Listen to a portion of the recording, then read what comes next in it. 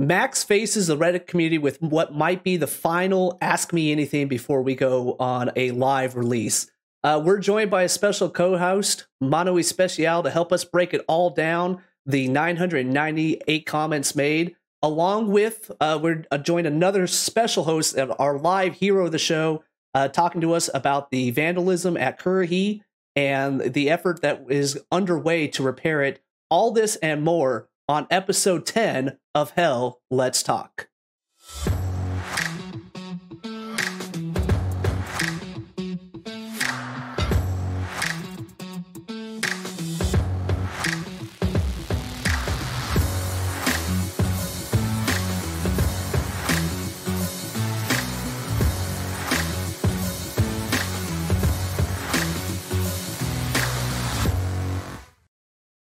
Digi? Oh, man, we might have started drinking a little. I might have started drinking a little bit too early here for this show. we made it to double digits, man, and that's all that matters categorically. I guess if you don't count that episode 0, but yes, it does. We're working through our challenges, and every show is its own original blend. Its own blend, just like and the title for today's show is a developer walks into a bar. I wanted like Max faces the music or something of this nature, but I think Digi, you said in the pre-go, we're really trying to go for that sponsorship, you know. Yeah. Well, just say if it's whiskey, I'm all for it. If it's I'll take whatever sponsorship we can get. So outside the show, how's Hell Let Loose been treating you in game there, Digi? Not too bad. I mean, I've been getting in my occasional rounds in here, just playing with the new meta, of course, the new meta. And then, just kind of finding out the right fit and feel as to how things are kind of unfolding. I'm getting my good battles in there, and that's still keeping me playing. How about yourself? I've been doing good. Actually, finally broke level 200. I know a couple episodes. Yeah, a couple episodes behind my co-host here. But I've been doing that, having fun with Red Zone Garrisons, things of that nature. And actually, before we get into the toast and get into the show, I actually think our first guest, Sam, is in Discord with us. Sam, you got your drink ready there, buddy? I do. All right, so let's go ahead and bring him right in. So before we introduce him, priorities. Cheers. There we go. Cheers. So, Digi, we're going to change this one up a little bit, aren't we? Yeah, we were cutting into some last minute changes here, and we've always got a good jam-packed show for you all. But this one we got changed last minute in a really good direction. We got Sam here, who's with the Currahee Cleanup Project. Inshun, if you could break that down a little bit more. We discussed this a couple episodes back as to what we had seen there, and in all regards, I think we're moving forward in the right direction. Yeah. So episode 5, which seemed eons ago. We actually got introduced to our 0 of the show was the History Underground, highlighted some vandalism and just a degraded state of Currahee overall. And we were kind of looking at what we could do on a personal level, what we could do as a gaming community. And we reached out to Sam Taylor.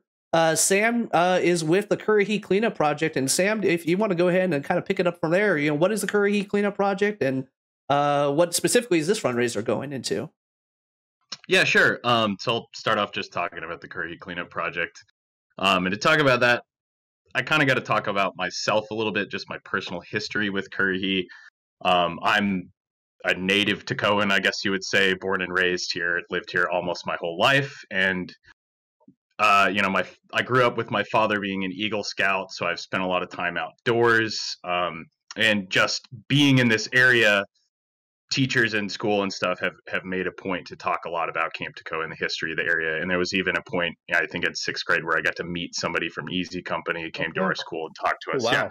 So, I definitely have a personal connection with Currahee, whether that's through just learning about the history of the area, whether that's World War II or even the Native Americans that used to live here.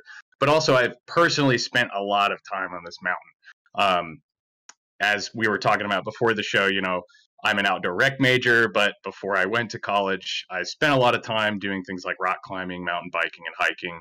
And I've been all over Currahee, bushwhacking through the woods, trying to find stuff. And I've spent a lot of time rock climbing up there. And, I spent a lot of time developmentally as a teenager with my friends up there. And we just noticed over time that this issue of the trash and the graffiti just getting worse and worse. And it's been there for a long time. It's been there since like, you know, the 60s and 70s is really when the paint started to show up. But if you know the area well enough, you know that there's some rock etchings up there from like the late 1800s. So the graffiti goes a ways back, and you know, it's been a struggle for me personally to see sort of the issues get worse and worse over time and nothing happening about it. So at some point when I was in college and I was studying outdoor recreation, me and my buddies who'd spent a bunch of time up there were just like, enough is enough. We've got to do something about this. And so we sort of started this informal volunteer group that we decided to call the Currahee Cleanup Project around 2013. And for a while, we were just doing trash cleanups. We were going up there once every other month or whatever and picking up bags of trash and taking them to, you know, a buddy's dad's business and throwing it in the dumpster. And then I reached out to the Forest Service and we got acknowledged as like an official Co-Trails volunteer group. And then as a few years went on, and I learned a little bit more about sort of just the volunteer community, and I was a rock climber, I reached out to this organization called the Southeastern Climbers Coalition.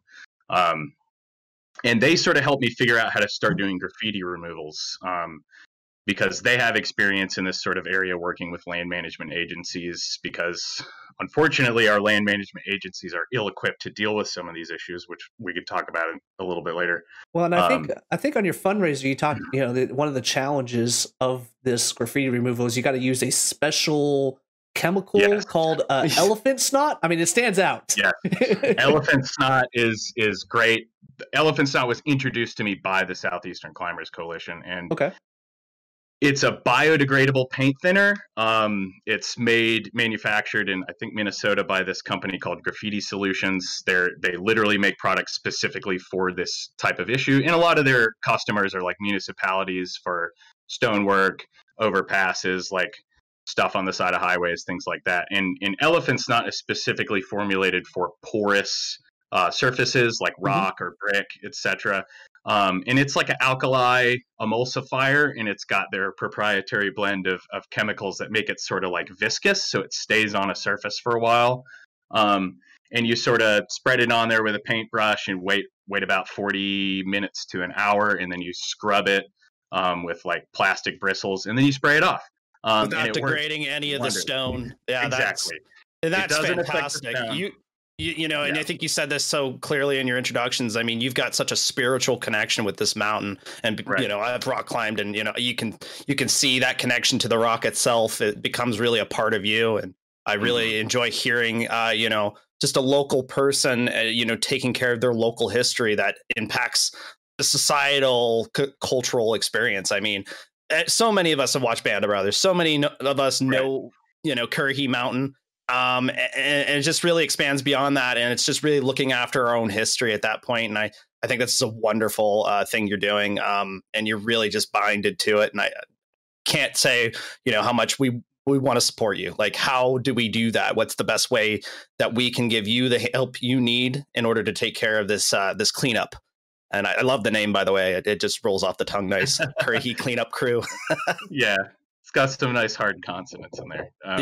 Very alliterative. So, so, you know, we've got this fundraiser that I started a while back because I sort of did some math and figured out how much money I felt we would need to completely remove the graffiti that's on the mountain right now, and then continue to remove it as it comes back, because that's one of the issues with Currahee is it has culturally become known as a location to go sort of just party and spray paint the rock and put your Snapchat or Instagram handle. That's a real shame.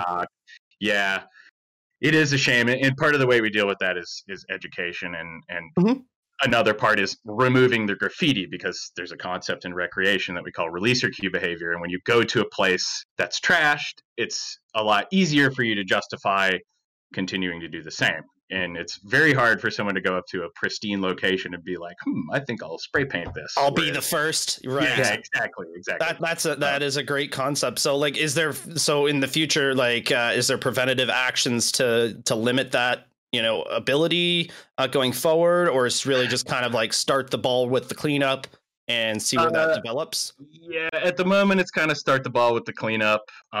We do have plans with the Forest Service. There's some sticking points with that right now. What we're trying to get to happen is to designate Currahee as some sort of either recreational or historical site. Hopefully both, but we'll see. The sort of first step to that is getting an actual Forest Service system trail designated up there. And before we can even start on that, we need to get the graffiti removed because people are not going to respect it as an area. And the Forest Service as an entity is not going to want to put the time, energy, effort, and funds into making this a rec site if it's already trashed, because, to them, it's not worth it. Right now, the Currahee is designated as and managed as a comm site. If you've seen pictures of the mountain, there are quite a few towers up there. Some of them are cell phone towers. Some of them are like direct microwave line of sight communications arrays.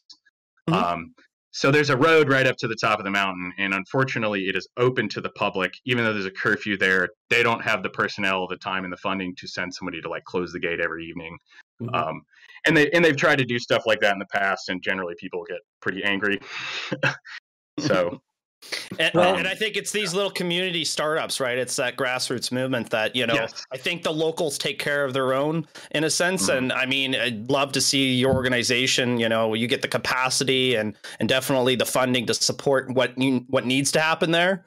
Whether that be, just having a volunteer set up to open close gates at the end, right? If you got to buy the gate itself, those are, I think that's just wonderful, just getting it started. And I totally understand they don't want to take on a large work project if it's already this far behind, right? So I think you're the heart's in the right place, get it cleaned up, and we can't wait to see it. Like Inchon, our very own, as well as Nuclear, another person with the training camp, are got to be there, a part of that cleanup crew that comes around. What time there, Inchon?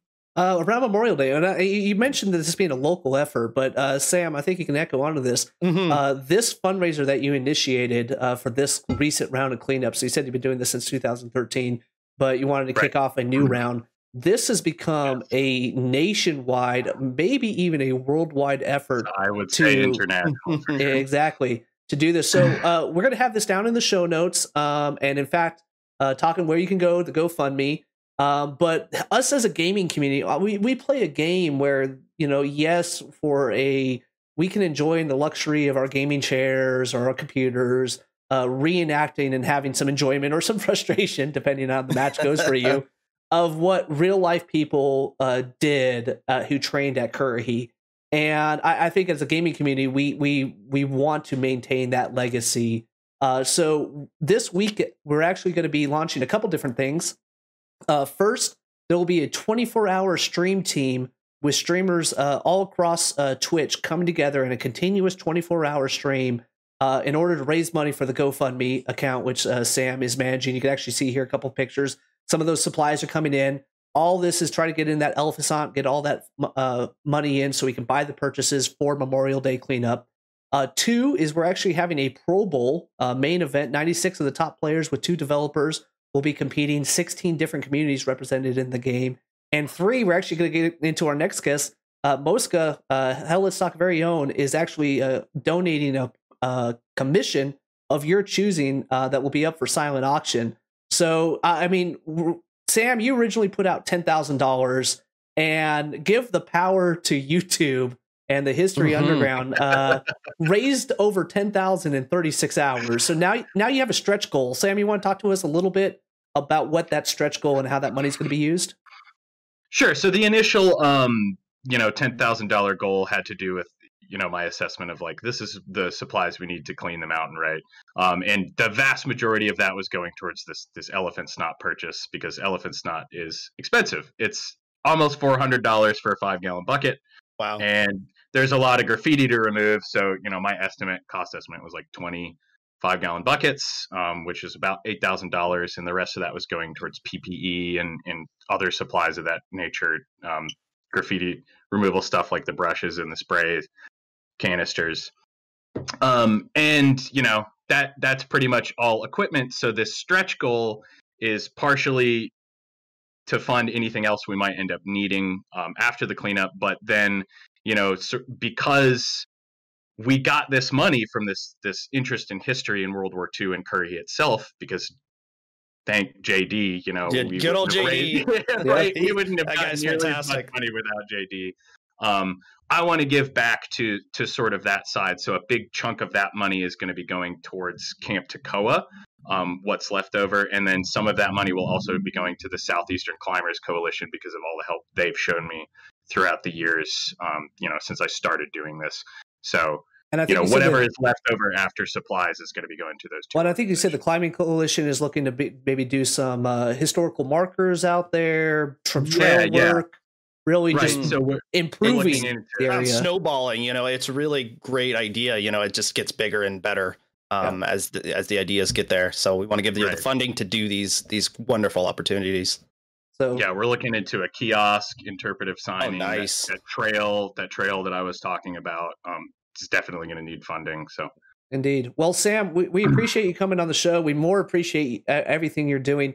You get to be, I mean, granted, we're only 10 episodes in, but you get to be the first real life hero of the show. There it goes. The applause is out there. You get the official seal. A game that Sam is a gamer. We did talk about this before. He's not a Hell Let Loose gamer. We might, after we do this fundraiser. I might end up doing this game. After we do this one, we're going to have to do a Build Sam a PC fundraiser and then just get him in game. But Sam, we appreciate you. I will be down there, like I said, Memorial Day weekend. Definitely the show after that. Look forward to reporting and taking some before and after photos. I'm sure JD with the History Underground will do it. But Sam, thank you for everything. Thank you for coming on the show and wish you the best. Thank you, Sam. Thank you guys for having me. Take care. All right, that guy's a hero, man. That is just fantastic. I can't speak any higher praise to that organization. I think it's just a wonderful reminder of where we come from and don't lose your history. Yeah. So amazing. Well, I mean, we've got that great individual, and we got our good pal from Portugal, Mr. Mosca. How you doing, buddy? Portugal or Spain? I thought it's Spain. Here. From Spain, yes. I think it's Spain. The rain in Spain. Who knows?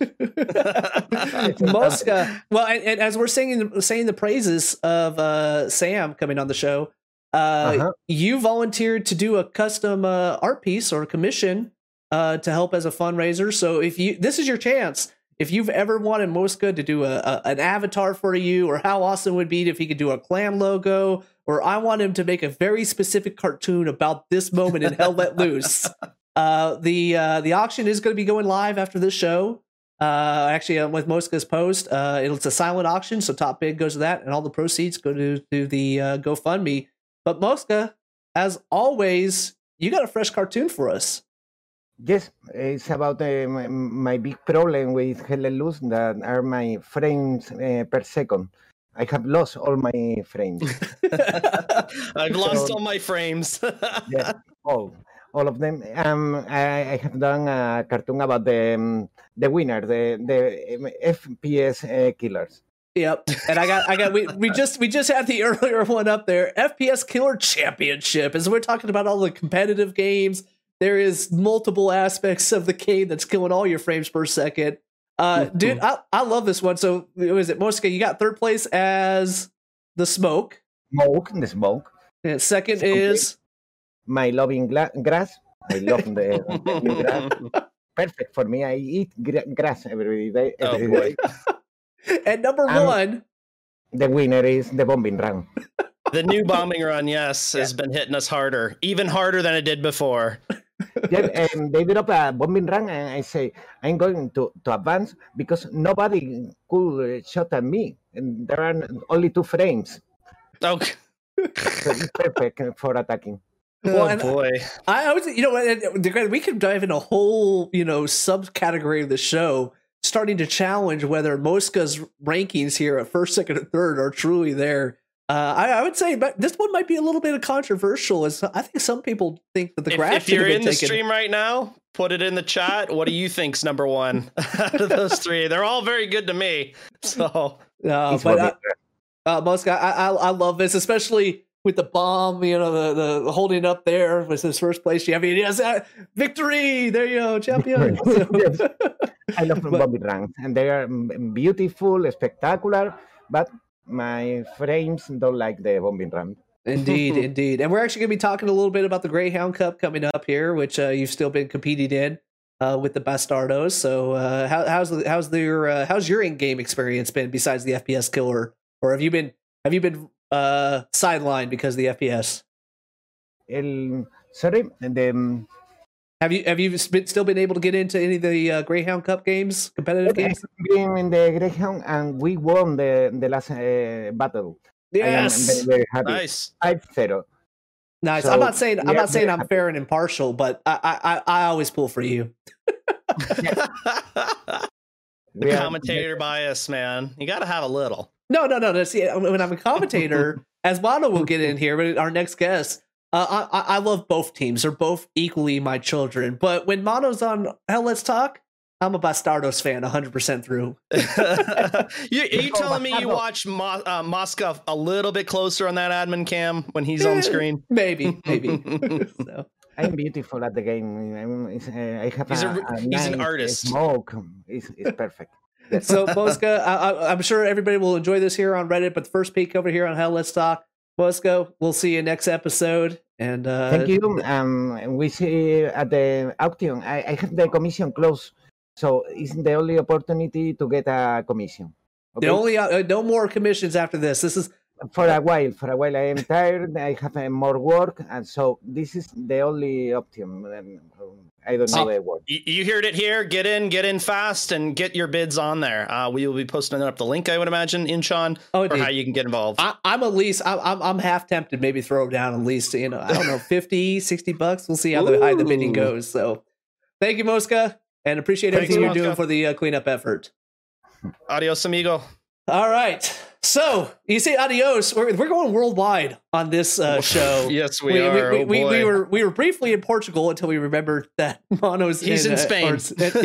Mosca's in Spain. Now let's go all the way down to South America and bring in our co-host Mono Especial. Mono, welcome, Mono. Hey guys, it's a pleasure to be here with you guys. Indeed, it's a pleasure to have you. So let's do. If you don't know who Mono is, first off, you need to look at YouTube, because if you haven't seen it, I think Mono, how short are you of 15,000? I think you're just about at 15,000. 14,100 right now. So close. Let's send it. So close. Everybody, get in there. It's going to take approaching. Go ahead.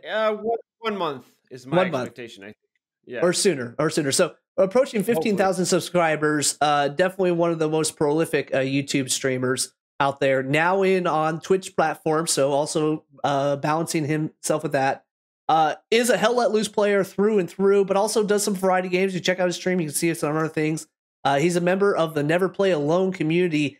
And instead of just doing a normal interview of, hey, Mono, what's behind you, everything, Mono is so knowledgeable about this game that we had to bring him right into our main segment here, which is really updating on the competitive scenes and getting to the the Ask Me Anything. So, Mono, I think a lot of people, if you turned into the DreamHack, also saw you there. You want to kind of tell us a little bit about how the DreamHack Invitational went? Well, the DreamHack, I think, was an incredible event. It was 3 matches, one after the other one. Obviously, the winner of the first 2 matches going to the final one. And overall, I think it was an incredible event. We started out with some issues on the stream with audio issues. Oh, hold on. We're always having them here, so that's totally understandable. This is a live show. Live show happening here. So I'll go ahead and pick up for Mono there. Yeah, sorry. The DreamHack went really well, except for some technical issues. But what I really liked is we had Chuck doing commentary on the first match. Then we hopped in with Terry and me, basically, and Chuck, all 3 commenting what we do on Saturdays, right? Instead of being both of us, it was 3 guys talking about the game with multiple cameras and stuff. And I had a really good time. I hope we do it again, because having learned from that first event with the finals with HLTC and W2H, we had a pretty interesting match. yeah, dude, it would have been like cool if we had no difficulties and with what we learned, we can do it better if we do it next time. The practice makes perfect. Yeah, I think you guys you guys all dappered up. We'll post in just the links where you can follow Chuck on Twitch. Terry has a Twitch as well. And then Mono has his account, and we'll put up those links. But yeah, you guys did a fantastic job with commentary, and we had a lot of fun playing in the matches. Us with the training camp, we made it again all the way to the finals against WTH, and we had a really solid fight against them on a very hard point. A lot of barbed wire. Damn you, Win 4. I wasn't there, but I saw it. And we see Win 4, that barbed wire. We're just gonna leave it at that. But it was a really, really fun event, and yeah, we look forward to a future event should there be one. Awesome. Really awesome. Thank you for putting that all together. You, Chuck, and Terry. Indeed. No problem, dude. We also had, I think it was Treetop and, oh my God, I'm forgetting someone, but yeah, really great event. Well, and I know you had a couple developers in there. DreamHack came back with some positives. So I don't think this is going to be the first and only. I think this is going to be, we're going to see more of these. And give credit to NPA, Chuck, for pushing the technical envelope, not just going with a safe approach, but trying to be aggressive. So credit to Chuck on that one. Also, credit from on down. Let's go down Australia. Down under. Down under, which I guess is it Anzac Day? I guess is it is Anzac Day. It's very, very, very Memorial Day for the soldiers, New Zealand, Australia. A very, very awesome event down there. I was there 1 year, and it's just amazing, memorable service they have. So the battle down under saw AIF and holding flanks and killing tanks. Want to make sure I got to say the whole thing so I don't slaughter the acronym. Yeah, that's my problem. so I don't say it all the way. HFKT. There you go. They went back. They had a best 2 out of 3. And they had their finale and got to commentate live on that one. Woke up early, and everything was worth it. It was over there on St. Marie Iglesia.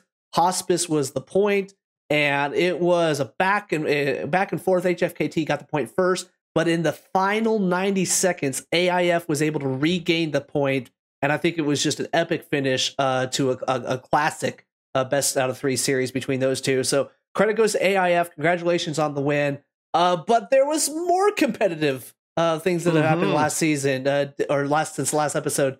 Digi, I don't think you know a little bit about the 7th down there? Yes, the 7th put down a really great 7th Cavalry. They put together a really good charitable event for the International Association for Suicide Prevention.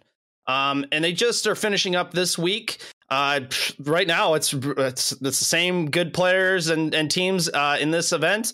We can see Tango was knocked out early in the winter seasonal, but they're coming back strong with a 3rd place finish here. Right now, it's BR1 versus The Line versus the Badger Squad boys. I love those guys that are going to be battling for 1st and 2nd place. So it's a really good rounder into the finals for that. But to date, they've raised over $3,769 for the IASP. So again, hats off to 7 Cavalry. Thank you for putting these together.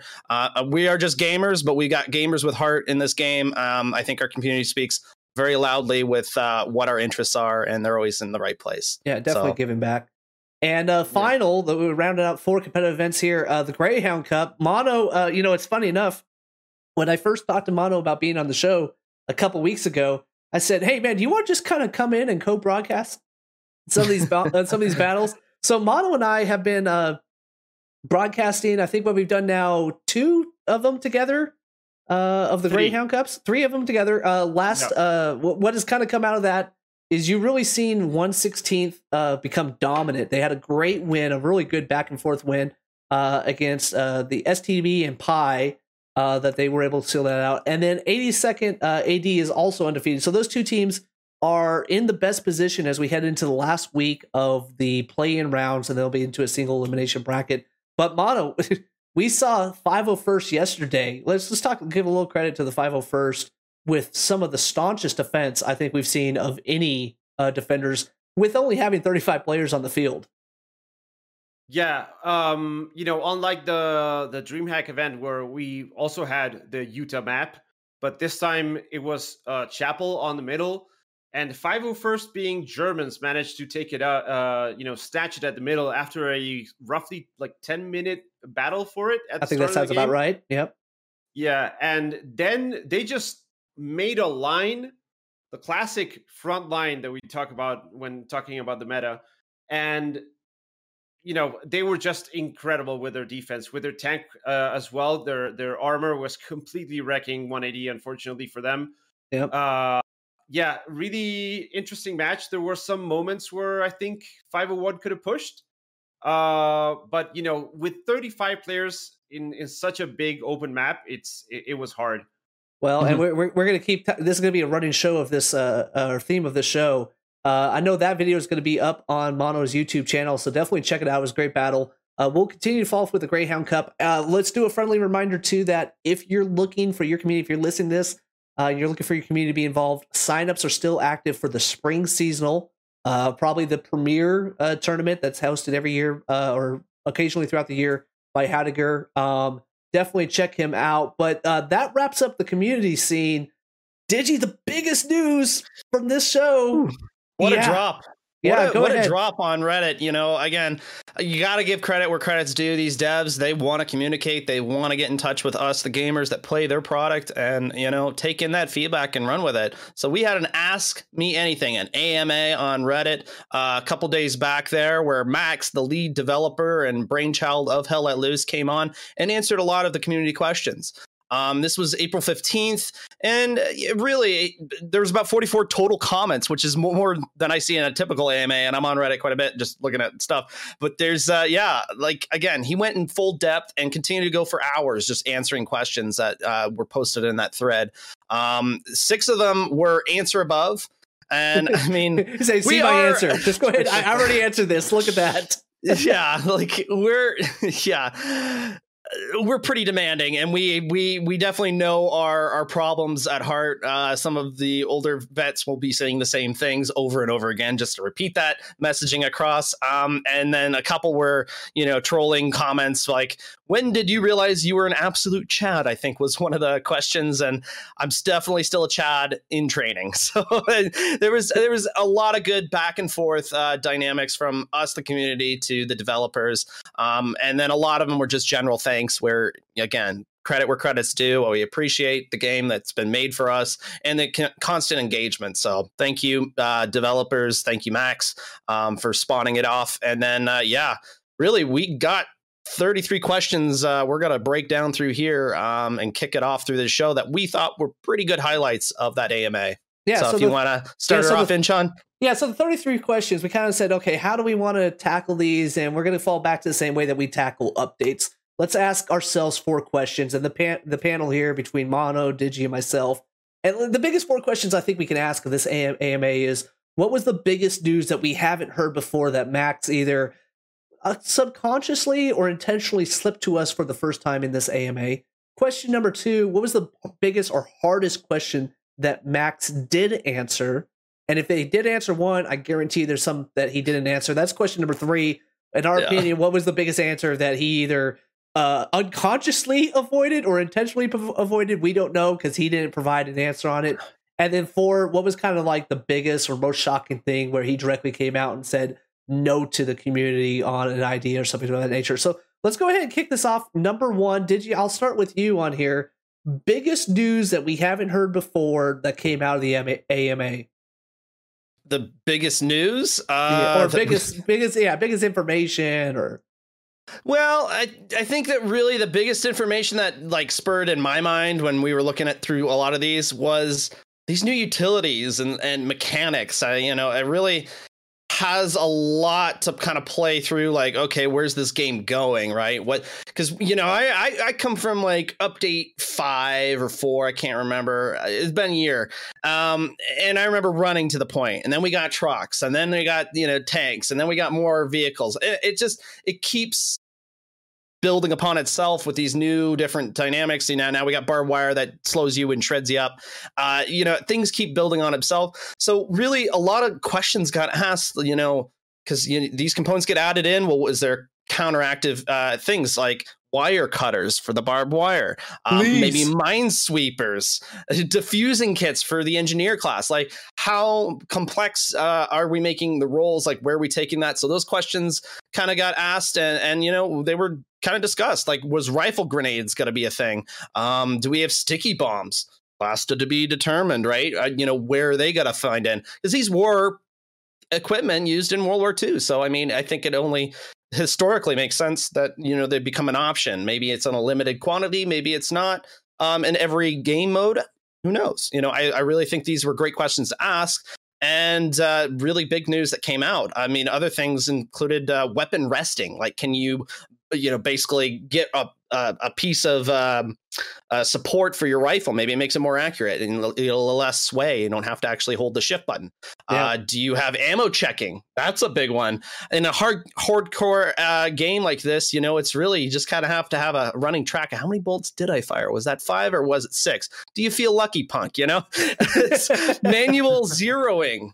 Another big one. I know all the weapons are set for 100 meters distance right now. So it's really just shooting those laser beams at the most common engagement. What about the shot that got to go 300 meters? You see a little bit of a leg or a head above a fence and you want to go for it?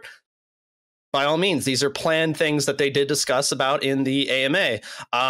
The other one, HMGs, which I believe is just a short phrase for heavy machine guns. That's correct. This is what happens when you type up the show notes. Yep. My fault throwing down that heavy machine gun down there. And everybody likes the brat, but I mean, if you got big cannon-like guns, can you do that one more time? We call it BFGs, not HMGs. Okay. Can you do the brat for me one more time? I think. Brat. All right.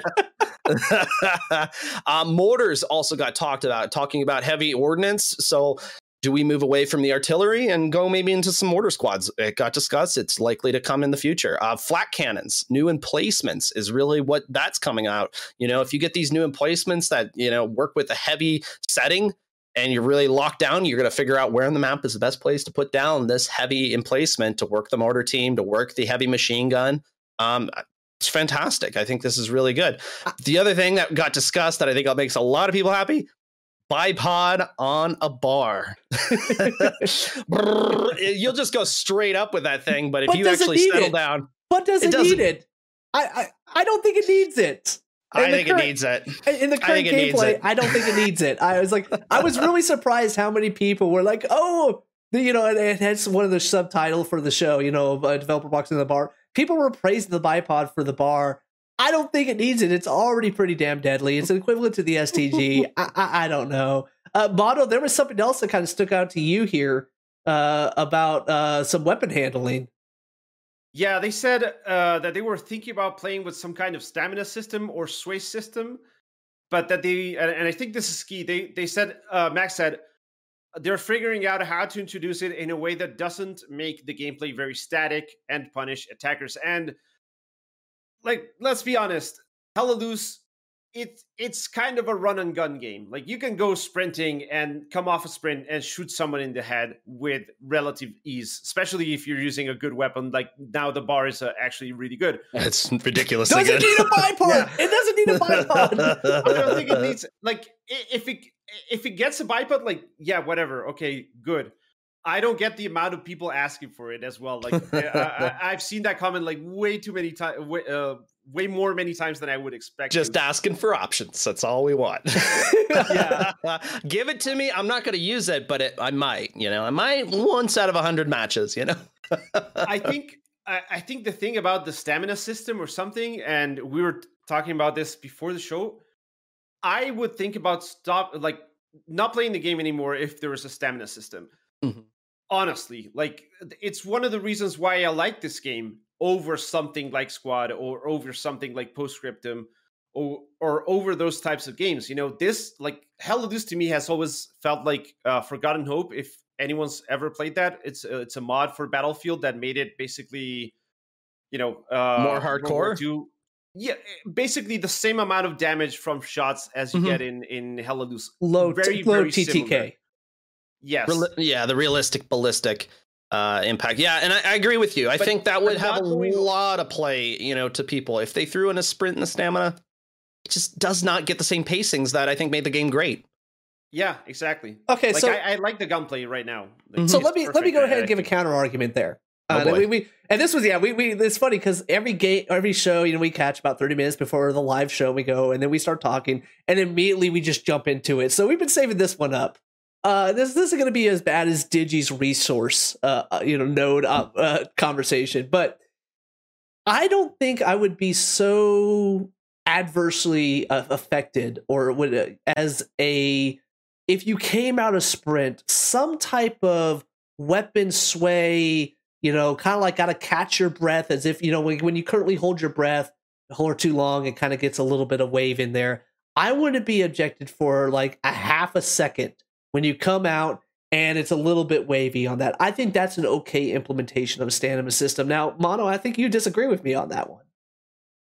The problem with that, I think, is so if I sprint 2 meters and then, I try and get my gun up and suddenly I'm like, oh man, I'm coming out of the sprint. It's like, I just sprinted, 5 meters, whatever. That wouldn't be a thing. And, if I'm a good guy, like, obviously games are fantasy, right? So I like the gameplay of going around, shooting 10 dudes, in a row and stuff like that. I find that a lot of fun. If you implement the stamina system, it makes sense maybe if you're sprinting, 150 meters to come out and be wonky, be wobbly. But then how do you make it so, then what the problem you're generating there is you're just going to force players to sprint, then stop, catch their breath, then sprint again, and stop. And that's not fun. And that might be a fair point because Mono's not alone in Sean on that thinking. Again, I 100% back. I think your ideology, it just becomes an imbalance. Like defense is already becoming one of those superior things when it's done right and it's actually played. But shout out to the 501st. If you're telling me you're attacking and now all of a sudden you gotta like really pace it out in a game that is minutes, right? You just said the AIF game down to 2 minutes. 90 it's a game of seconds sometimes. It's very much a game of seconds.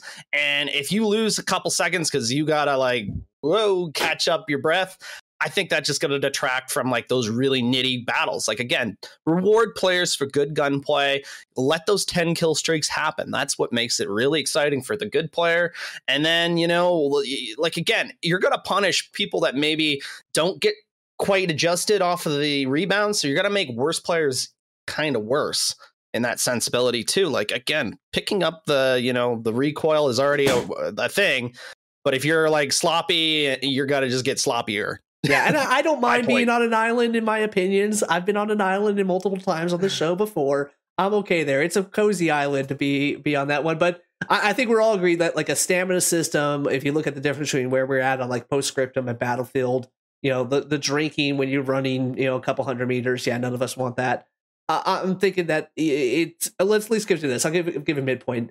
I think it needs to be all or nothing because once you to a point, Mono, okay, if you're going to introduce it, do you do it after 10 meters? Do you do it after 50 meters? Do you do it after 100 meters?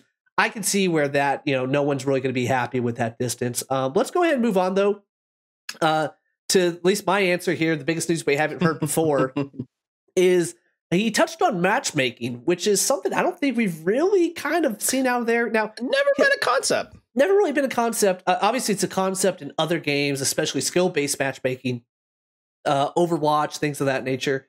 But really, his approach to it was some functionality to help people get into the match quicker, help seed partially feed servers. I did like the acknowledgement on this. Let's go ahead and give it out to where he said, yes, we acknowledge that community servers is where the community prefers to play. Public servers are kind of the open. But I'm kind of curious here. I like to, is this really just a kind of user interface improvement to help seeding? It's funny. I've seen people on Reddit go, I'm not playing this game anymore because the queue system sucks. I think that's a really weak argument to stop playing a game, but I can understand the frustration of it. If they go more to, hey, let's have a matchmaking system where you need to be a certain rank to get into this server. They've talked about some Archon issues, things of this nature. I'm wondering, it might be reading into it, but I'm wondering how much they pull the thread on this matchmaking system and what options become available for it. So That was my kind of, I think, the biggest news on it. But a lot of it, like you said, it was content based about going forward. Let's think go. Go ahead. I think the thing about the matchmaking might have a lot to do with the console ports. Console people are not really used to server browsers in a game. So, trying to ease that transition for a console player, and also if you want to get into a Hell to Loose match with 3 or 4 friends, it can take some time. Like Battlefield, to jump into a server that's not that is quite full but not full enough. So also, if they introduce like squatting outside of the game in that menu where you see your soldier, you see 5 dudes or whatever, squad ready to go, match make, and maybe you're in a game with 25 people in like a matter of seconds, like that would be a steamrolling them cool thing. Yeah, but it would be an accessibility thing. I think mostly thought of as for console players. I think that's a really good concept. I think it's a really good take on going towards the matchmaking. Maybe just for the consoles. PC Master Race. Let's go ahead. Let's move on. Yeah, let's move on to question 2 here. Biggest or hardest question answered, and I'll go ahead and start with this one. It's really 2 posts. I'm going to kind of merge into one answer on it. So there was a talking about like, hey, who's at the captain of the ship? Is it Black Matter or is it Team 17? And to me, that's a pretty blunt question that I'm glad he did answer on it. And his response was, I'm going to read off of here. We have full design control over Hell Let Loose and have always. And I bolding that one on there. Team 17 is our partner regarding quality assurance, marketing, and comms, kind of that whole PR face, and global distribution. So I think this line right there, we have full design control and we always have. A lot of questions in the public saying, hey, how much is when they got into Team 17? Do they have influence? Addressing that. And then also, kind of maybe running right on the heels of our last episode talking about Kickstarter, asks about, hey, you guys pitched this and we get this. Can you respond to that? And his response was, we were running under time pressure due to our financial situation, in that our Kickstarter runway, or how much money they had left, was running out. They were basically running out of money to be able to develop a product for that. And that we didn't actually know if the other ideas would work. Our clearest goal during the testing was to find a meta that we could quickly iterate as fast as possible to hone in on the interest of the frontline experience we want. And that was specific to that question. So let's kind of merge those 2 things together, those 2 answers. To me, it's saying that, yes, Max is in control. He realizes that this is a business, that he has to have a profitability for. He talks later, we'll talk a little bit about this. The team hasn't grown, but he's had to make sacrifices based upon some financial obligations or financial limitations. But it has been his idea. It has been him at the control of it. To me, I think that, and for any business leader, for any leader of any organization, that's a hard question to answer.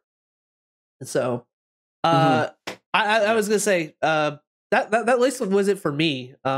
We could go in response for Digi, Mono. How did you guys kind of feel about those answers? I think it's good in the firming stance that, they've always been in lead of their ship.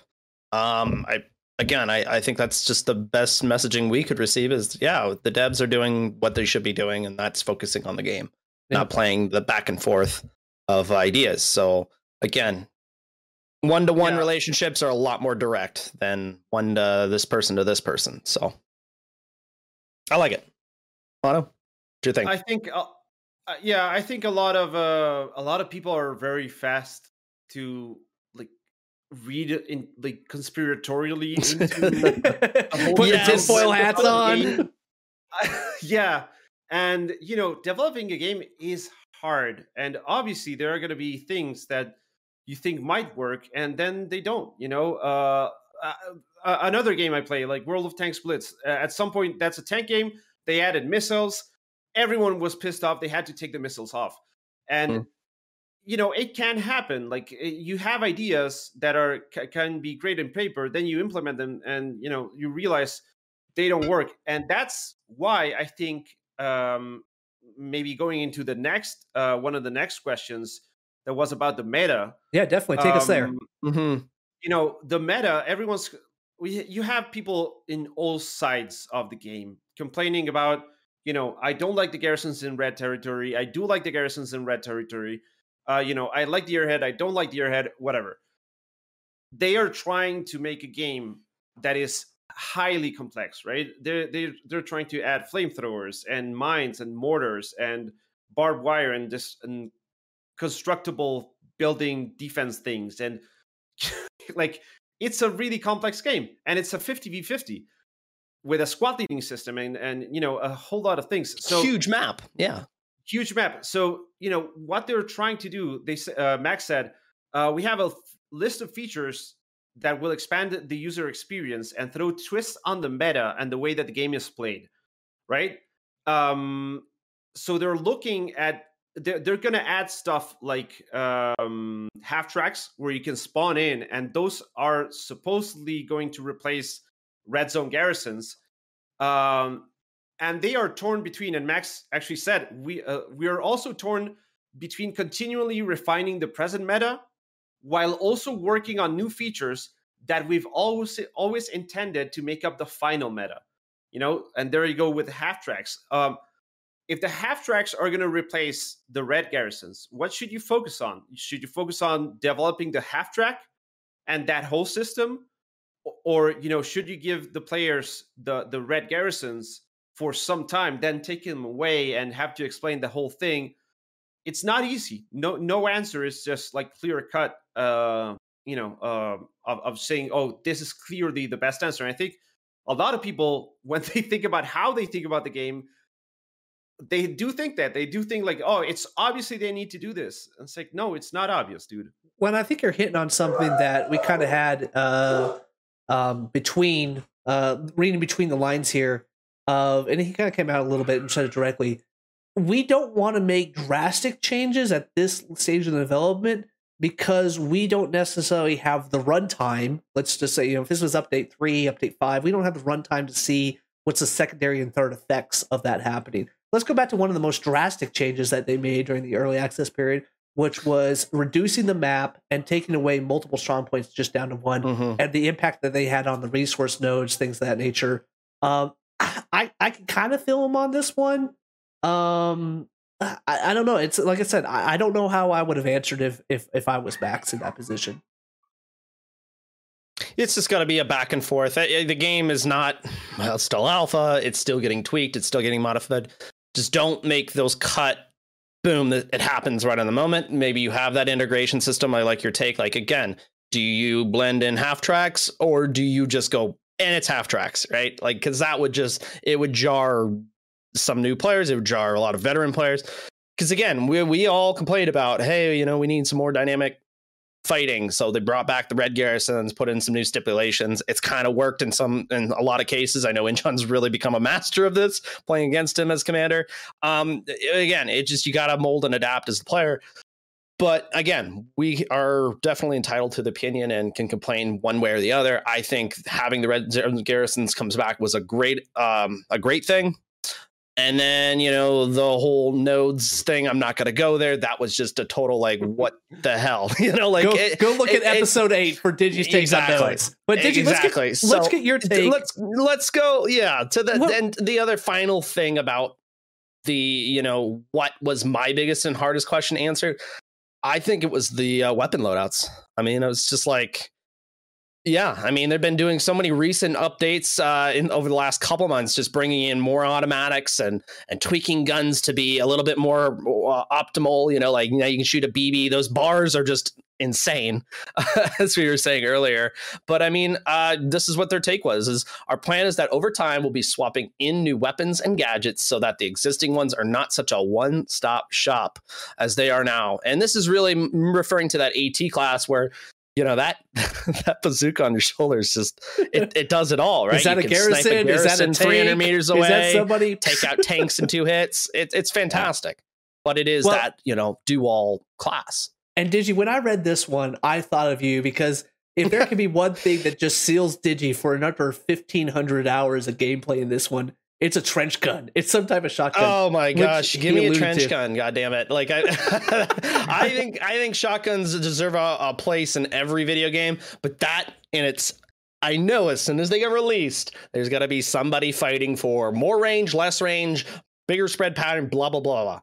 Yep. I don't care. Just introduce it. We'll do those tweaks as needed, but give me a trench gun because that's what I like to play with. I think it's got a good sensibility. Think Omaha Beach, you're storming through the trenches. Yep. Trench gun. And I think I like your response on this question, being this, because this has really been something that the community has just been screaming about. Too many automatics, the Kar 98, and really this has been since update 8, not just update 9.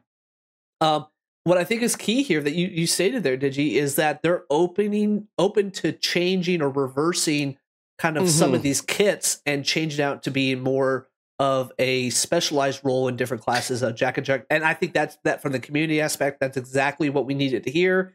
Now, what does that implementation look like? Exactly. And I really do you put it behind the rank lock? I think that'll be the first big assessment people have with this. Is it's a class lock, not going to affect veterans. I'm almost max 10 every class. Newer players, though, you get a new guy in here and you telling him he can't have a shotgun until he gets to level 5 engineer. Again, how you do this balancing. I played a lot of Call of Duty 2. I'm very familiar with, the original arcade sense that every gun is the same, which this game does nail down. A bar is a bar is a bar, STG 44, same thing. There's no modifications. You're not in scope because you got this unlockable, blah, blah, blah. Don't ever do that because that will drive people to the brink. Yeah. And before we get on to question number 3, I just want to call out. I love this part of the live show for all the quirks and dogs barking and kids coming in the room. What's the best part about a live show is that instant chat feedback. I want to call out Drunk Bunny here. Oh man, I want that trench gun just for the Doom music that kicks in, the killing montage. I think that's an awesome thing. So let's go ahead and get into question number 3 here. Hardest question that's left unanswered. Because I think there's some, I think at a certain point you got out of this AMA kind of the way you went in. If you thought the developers were unresponsive, you thought that before you went in, you thought the developers were unresponsive out. If you thought the developers were great going in, you thought the developers out. But let's kind of take a fair balance of this as much as we could. Mono, for you, there was questions left unanswered. What was one of the biggest questions left unanswered in your opinion? I think it's clear that they don't have a final answer on either the garrison system or the node system. They're trying things out. They're not sure what's going to happen, and they do have things in the pipeline, some of which they have talked about and some of which they obviously have not, that are going to affect both things, right? Both the resource meta in terms of building nodes and stuff like that, and also the garrison meta. So a lot of people get upset they see the resource nodes the way they are now. It's where is this game going? Is this going to be, I don't like building is boring, whatever. I think the answer right now is they don't really know, and that's fine. At least for me, that's fine. If they need to try things out, they need to try and see what works, what doesn't, and what's fun and what isn't. And but is it part of the process? Let me play devil's advocate here. We're supposed to be update 10 is supposed to be the live release, and to go back to that runtime and changes. If you're going to go from an early access game to a live game and you don't have that answered yet, dude, I was going to say, if I was in Max's position as a project manager or something of that nature, I would kick that PTE server. I would invite all my veterans to go on there and I would run that PTE server for 2 weeks and just change some stuff. I don't know if they have the time to be able to dance around these issues on something as huge as the resource system. The door was opened, right? I mean, they opened a door, the Pandora's box to resources and nodes. Once you got down this pathway, you're bound, really, and you've got to find the solution because it's really a tight line they're gonna have to walk on this because one hand you got this, one hand you got that, and with all these other improvements like commander abilities, you gotta have resources, you gotta have nodes to have resources, right? There's got to be some juggling back and forth on this concept. And I think this will be one of the biggest needs to be tweaked things that we got out of all the questions asked was resources. Yeah. I would love to see I'd love to go further. I'd love to see the PTE just run. And yes, it's going to drop the Steam charts on the active game. But let's get the PTE up and active and say, veterans, this week we're going to be trying this variable changes. Let us know. Okay, now give us feedback. This week we're going to be trying these variable changes. We're going to open the map. We're going to have multiple spawn points, multiple strong points. We're going to be trying. That is the things that I just think we're running out of time. Yes, we have a playable game, but could we have a better game upon release? I don't. I think that. Go ahead. In the chat, we got Star-Lord go for 2 weeks on the PTE just straight. So go ahead, Mono.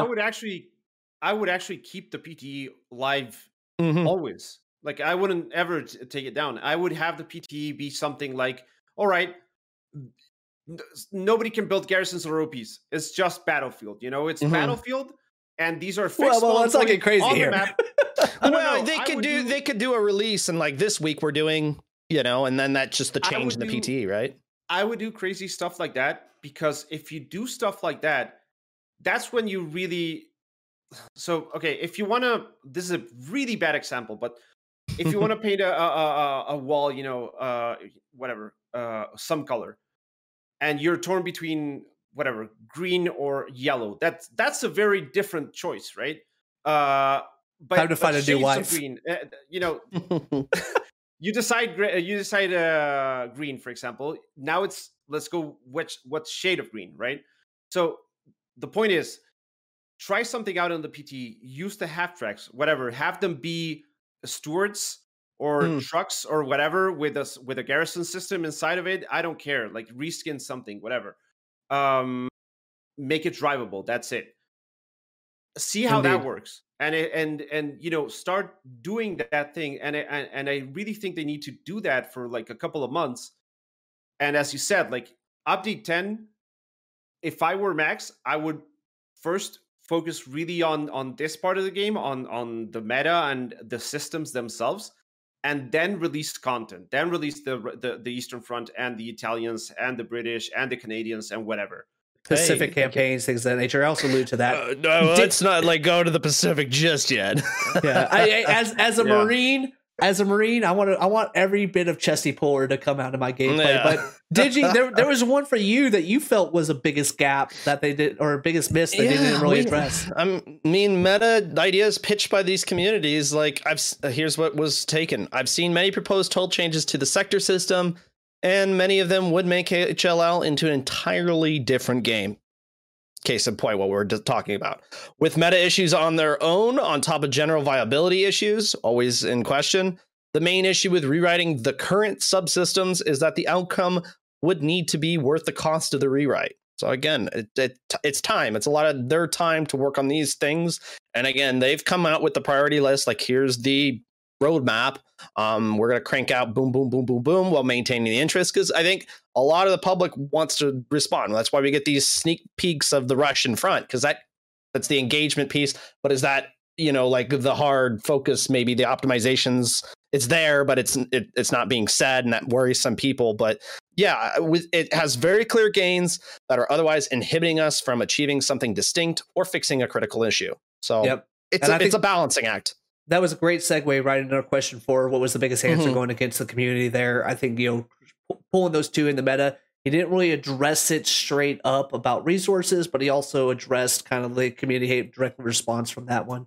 I think that was a good one. Before we completely remove, let's just go ahead and acknowledge 2 things on what he didn't address. He didn't address grass. That's supposed to be coming in an update patch.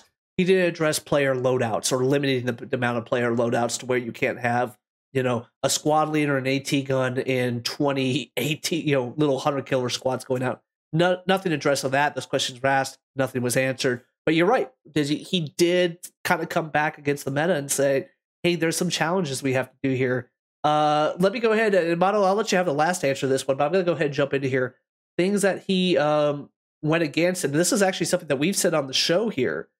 He said, hey, the decision not to have smaller, more frequent patches against a larger patch. And really, he took the standpoint of saying, we like the larger patches. Yes, we acknowledge that's what the community is saying, but we like the larger patches from a hype standpoint or marketing standpoint. Look at all this content. Yes, it has some back end, maybe some things that a lot of the veteran players only acknowledge, but hey, INI files locked, which was probably one of the biggest things about that was the biggest. That was definitely a big change. But you know, it also came with some of the Scary. melee and all the other stuff that's kind of window dressing on that one. I don't know if I like the answer. It was definitely, I think, against a lot of the community, but he acknowledged that this is a conscious decision that they're doing. Mono, what was something for your aspect that you feel like kind of went against with the community's desires that he answered from that one? Well, one is the having, instead of the grid system with the squares, having a hex grid system. And he basically said, you know, it's at the end of the day, it's the same thing. You are restricting with arbitrary geometry something, you know, like. But is it? It's basically the same thing. Right. I think so. You have to look at it both ways. One is the straight line. The other one is like, if you could allow that line, you know, to have like sectors of 4 or whatever, which would be like a hexy system, maybe. I don't know. Like, I think he's referring to the fact of the shape itself of the hex, not necessarily to the let's see, of having a more dynamic front line, you know? Mm-hmm. Yeah. And it always kicked back to the dynamic fight that everybody wants. So that's just another means to do it. I mean, we've talked about in the previous episodes, like just making maybe the point itself, make that strong point sector a little wider, and that's it. And everything else is it's open ground, right? It's not in lockup. You could build a garrison wherever, you know? Yeah. And the other one is specifically on garrisons, on limiting the spawns on garrisons. And this one's a comment that I've seen so many times on Reddit, on Discord, on my own videos and stuff. Well, and it has a lot of support from the veteran players to limit the spawns. Yes, but you got to ask yourself one question, my man. Have you ever played a game with a timer where you have to finish something before that timer runs out? It is the worst feeling ever. And spawning at a garrison that has a set amount of waves will put you in that position where you are basically fighting the clock. It almost can incentivize you to, go suicidal because you know the garrison's running out of spawn points and you want to respawn to get your grenades back or something like that. Well, let's go back to...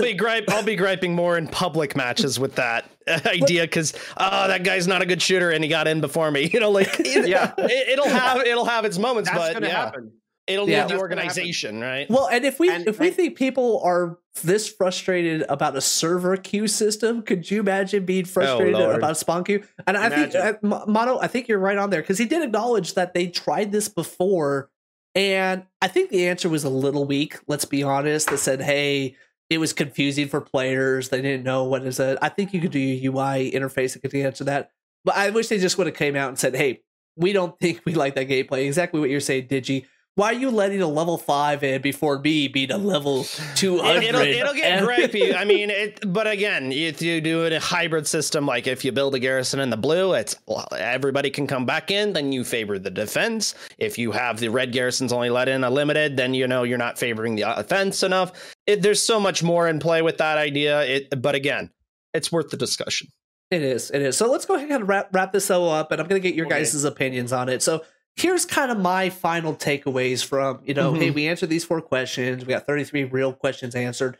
Here's some of the main 3 things I took away from the AMA.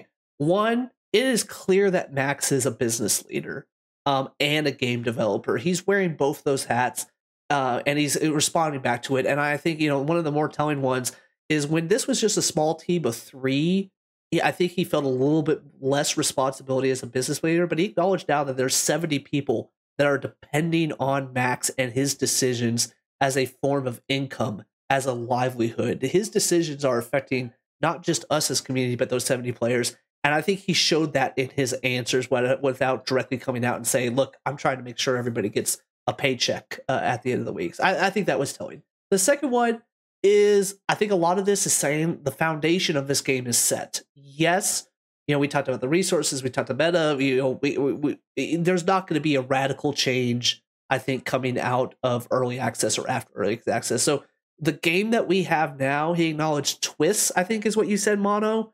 Some twists, some tweaks, some things of that nature, but not a wholesale replacement. So at this point, if you're happy with the game, I think you're going to be happy with the game at early access.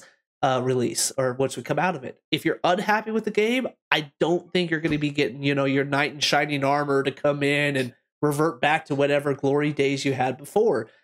Does that suck? Yes.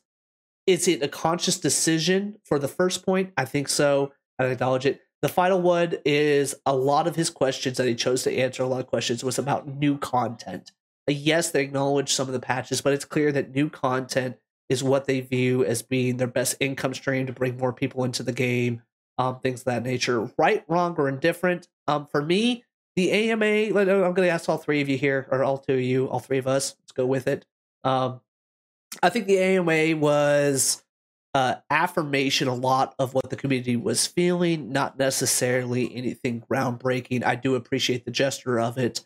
So I thought the AMA was relatively good, not great. Mono, how did you feel about the AMA overall? I think it has to do with expectations. Like, I never expected the AMA to be this relatively... Oh man, that word is hard to pronounce for me. This like revelation of, oh my god, Max said whatever. Like, that's not gonna happen ever in any AMA. So I think it was all right. Like, he answered some questions that I do think are important. Like, hey, the garrison spawn limit. We tried it. We didn't like it. Like, it's not like we don't try things. It's. I think a lot of people have a very negative mindset when going into like these types of questions and what they expect from the developer. At the end of the day, they are making a game that they are trying to, it has to be accessible enough for, to fill those 100-person servers. Maybe if it were a smaller game, the focus would be different, but it's definitely not, Yep. Digi? It's moving the ball forward. I mean, it really is just building upon the structure you've already got. I mean, you've got a pretty base game that, has its core elements. What we were saying, like the gunplay is what I think sells it to a lot of people. And you got all these other components that build off of that, right? I mean, the pillars that are supporting this whole roof, and, you're making these decisions to get new people in. And then again, you've got a pretty hard base that still follows the game. But you got to make us, again, want to continue with it. I mean, I think there's a good following. The games that last in perpetuity are able to retain concepts that veteran and people just appreciate. And that's like, again, that sells it to them. That's what they get the most jollies out of. Don't lose sight of that, those factors. So again, if you change the gunplay, you add a sprint system, any of those other things we were saying, it's going to drive some of these people that have been around for hundreds of hours just to the hills. Yeah. And granted, we might be wrong. Yeah. Who are we? But the critics, the pundits on we are that. The critics, yes. But I think again, it every side of the coin is worth talking about. I really enjoyed the discussion today. I think it was fantastic. And the AMA itself, really good emphasis. I like your take. Good, not great, but again, necessary. I think it's required. I think continue to do these because it's so much showing that the devs want to communicate with us, the community, and it really just builds up. And speaking of continuing, we're going to go ahead and wrap up the kind of main segment here. But what we're going to continue with as bonus content is Mono, talking to him really about Mono and interviewing Mono as a content creator. Mono, we appreciate you being on here as an analyst. Stick around here. We'll get on and get to know Mono a little better. But thank you once again, Mono. Any final thoughts before we sign out for this segment? No, great talking about the game, dude. Appreciate it. Appreciate having you on for episode 10, Mono. Yep. Alrighty, this time, so we had our hero of the show in life, in person. Thank you, Sam. Again, if you didn't catch that and you're just jumping in now, the cleanup crew on Currahee Mountain, fantastic. Watch the first part of the show when it comes out on YouTube. But now we got the zero post of the show, which we haven't had in a while. But we found one that was worthy of the show. And this is, as Inchung kept calling it, King of the North. King of the North. So I got the image up here, Digi, but you were actually a squad leader. This is one of the very few times I wasn't a squad leader. I think I was just kind of chilling as like a rifleman or something. I don't think they're going to recognize right away what's on the graphic. You want to show, or you want to break us down the command, the squad chat, what was happening here in this game? So here we have Carentan as the map, and everybody who's been playing the game recently knows what the new symbols they have for the garrison markers. Top 2 rows. This is why we call him the King of the North. He built every single garrison. The commander built every single garrison. We weren't allowed as squad leads to build a garrison. We got every garrison shut down or it was removed by him, and he'd go build it somewhere else. And as you can see, he had a game plan. He had a mission, an objective in this game to put them all in the very top 2 rows. And if you're one and of you can, it worked. Again, the other team was not very good. Yeah. We had a lot of organized camp members playing on the one side, like, hey, we're going to do this and that. And, we weren't even talking to command chat. But and if you're one of like the 70 people that listen to this show on Spotify or something like that, random shout out to our sub segment there. What you got is Carentan with Canal Crossing and this commander. I mean, it's so weird. We had such a fun time with this one in Discord because yes, we have 8 garrisons down. Bravo, we have a commander building garrisons. Bravo to that. We're attacking the last point, and he's got 4 garrisons. We like 2 lock sectors back, the other 4 in a lock sector. We don't have a single garrison in our lock sector, and I think we tried to kick this commander like 3 or 4 times. And Digi, you were in command chat. You said he was adamant that he was doing the right thing. He wouldn't let us get a word in. It was like, honestly, I don't think he stopped talking for like a solid hour. It was like, okay, you're doing this, and okay, and you're. And he was more descriptive breakdown. Like, again, there's no garrison in. So the second to last point for the enemy was ruins. We capped that with no garrisons, and then we didn't build a single garrison within. I don't know what if it measure that out. That's like 600 meters away from the actual strong point. After we capped it. We had all our 2 grid squares back from the final point. I was like, what are you doing? And I know we're already running low on this time, but this King of the North meme lasted in our Discord for a better part of the week. And because this, I was debating when we got on the show, were we going to make him a 0 or are we going to make him a blueberry on this one? He wasn't a blueberry. This was an experienced commander that obviously knew he had level 200. Yeah, he's like a level 200 guy, but this was his thing. We're gonna have it. So this easily went into the 0 of the week there. But you know what? You can meme and you can do all the dynamic gameplay you want in this game. You have the ability to do this kind of stuff. I had to get the key and pill. We took the trombone away. It was the key and pill little bit of a. Are you out of your goddamn mind? Are you out of your goddamn mind? Thank you, Key and Pill episode for that one. But I don't even want to look at this anymore because it was just so frustrating. Let's go ahead and wrap this up. Like I said, we're going to be getting to some bonus content here with Mono. Been a while since we've done some bonus content for the show, but Digi, this show was just packed with all our shows. The last little bit have been packed. I like the way we're going with it. I think in closing, we didn't plan to do a follow-up as our guest, but it did have more critical things to say. We just didn't get to, like in our last episode, we had Grim Graced and Double Douche. We have so much that come into these shows that we want to discuss about and just talk for talk and talk. But again, I think this is another excellent show. What's your thoughts? I was going to say the last episode was our, hey, did the developers keep the Kickstarter promise? I'll acknowledge, was it a little bit of clickbait? Yes. I wanted to see if it was effective. It was effective as clickbait. But what it was also effective with was we actually had a team or a member of Black Matter reach out to the production team here, asking for our research, going through. So for those that say, hey, the developers don't listen, they're not acknowledging, let me at least throw out this data point that they took our show notes, they took all our research, and what they're going to do with it, who knows? But they did reach out, which was a huge acknowledgement. I want to go ahead and give another huge shout out to Sunseeker, helping us a lot with the research on this episode. You'll also notice a new member on our credits. If you do watch all the way to the credits, we thank you. Sergeant Ramirez working on the thumbnails, working some of the graphics reports. Thank you, Sergeant Ramirez. That's all that I got for episode 10. Did you go ahead and close us out here?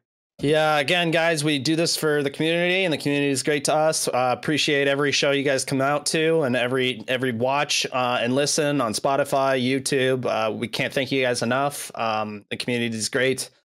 We love the game and love you guys and appreciate everything you're doing for us.